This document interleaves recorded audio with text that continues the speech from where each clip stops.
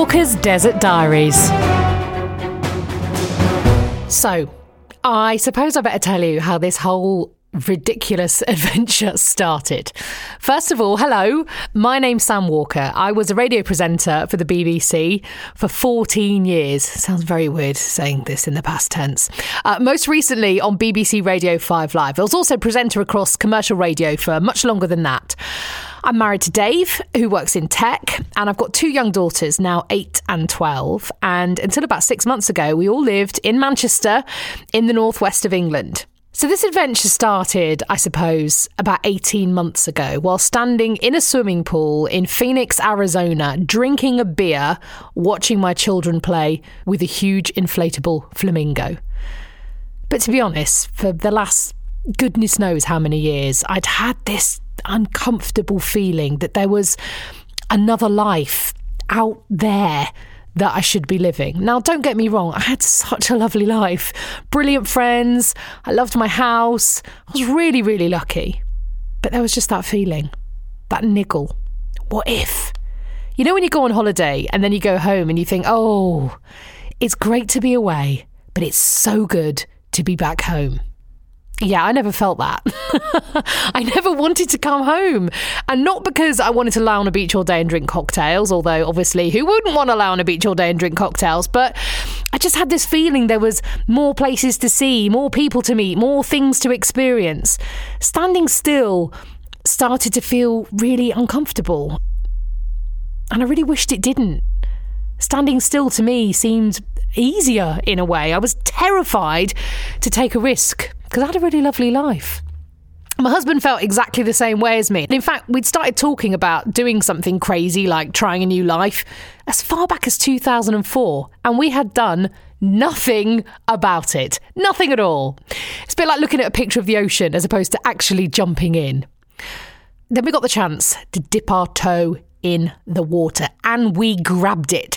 Dave had to go and do some training in New York, so we went into our savings, took 3 months off, and then took the girls and lived in New York City, and then went to see my mum in Sydney, Australia. And they just grew in confidence and knowledge about the world, and it was the most wonderful thing we'd ever done.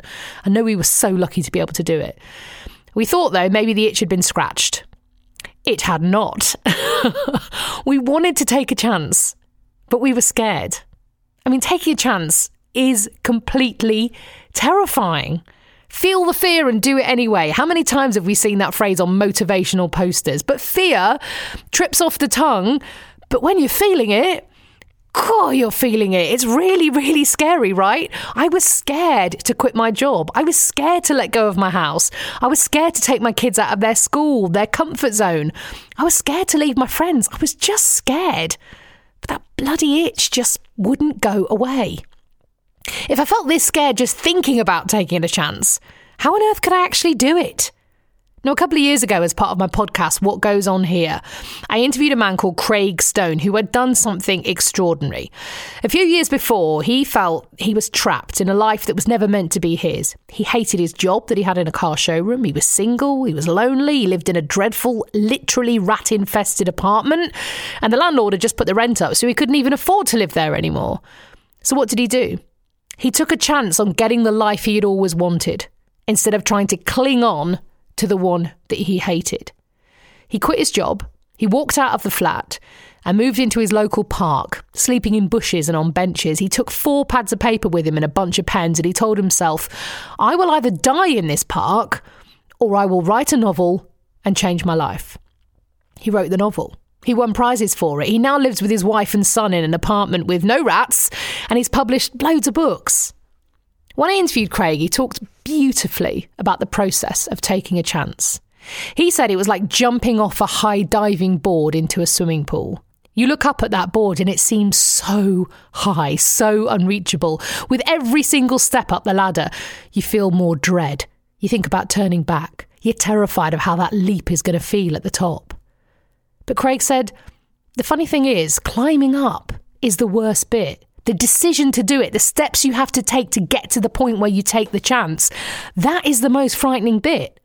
You think the leap will be the worst bit, but it's not. When you get to the edge of the board, when you jump off, the fall isn't scary. It's exhilarating. So I tried to channel this. We put our house on a home swap website so we could stay for free in places.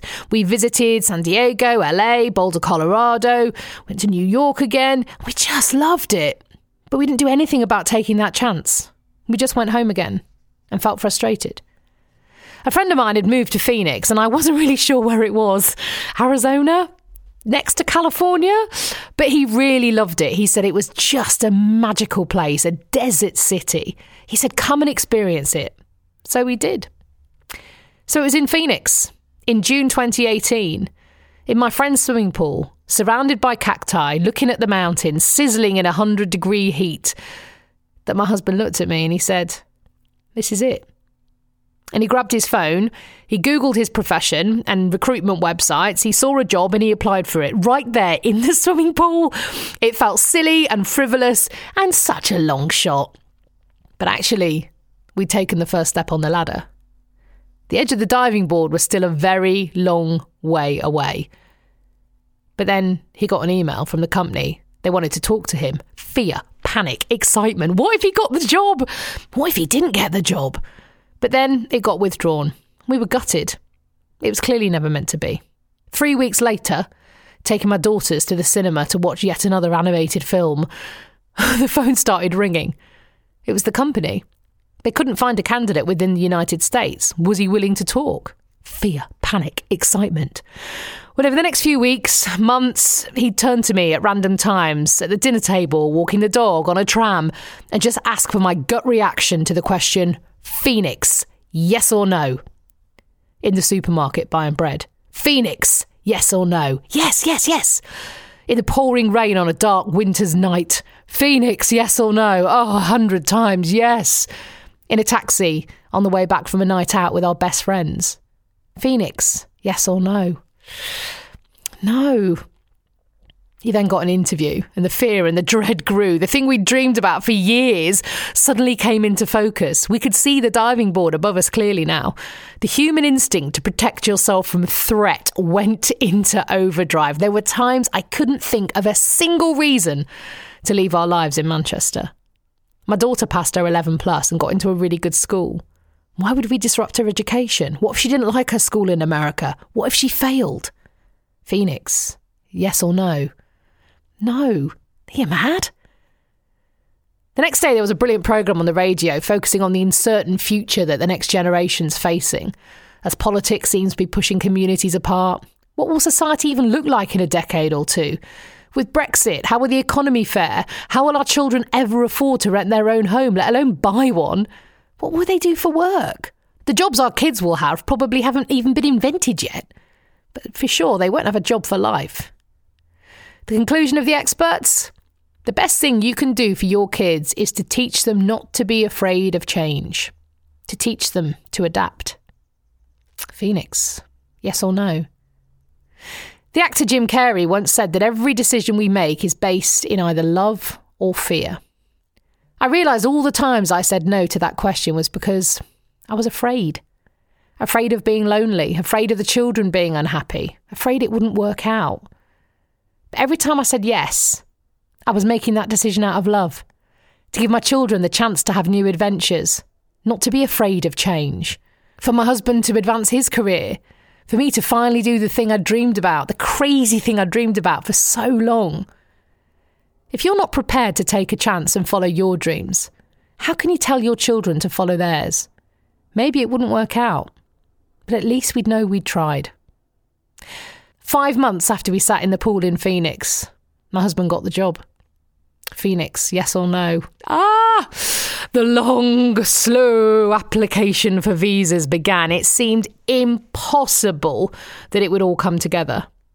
My husband woke me up at 4 a.m. by playing the Eagles' Take It Easy on his phone right into my ear. You know the one.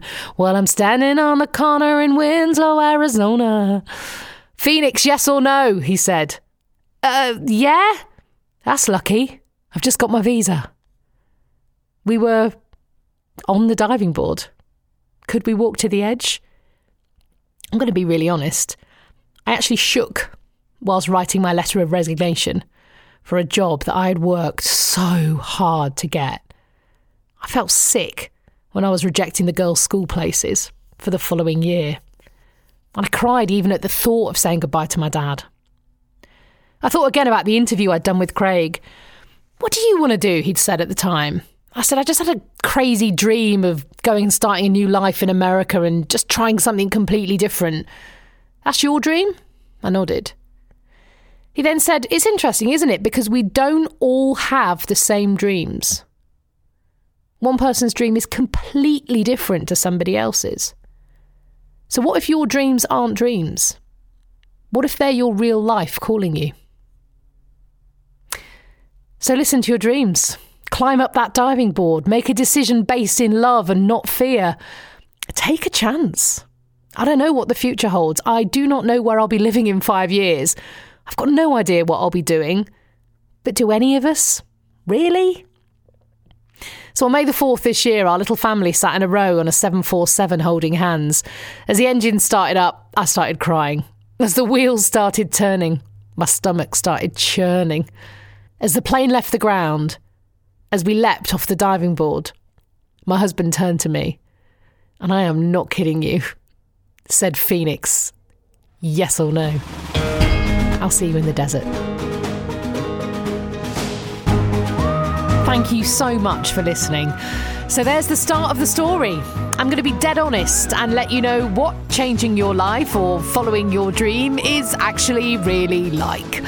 You know the score. If you subscribe, you won't miss an episode of my life collapsing around my ears.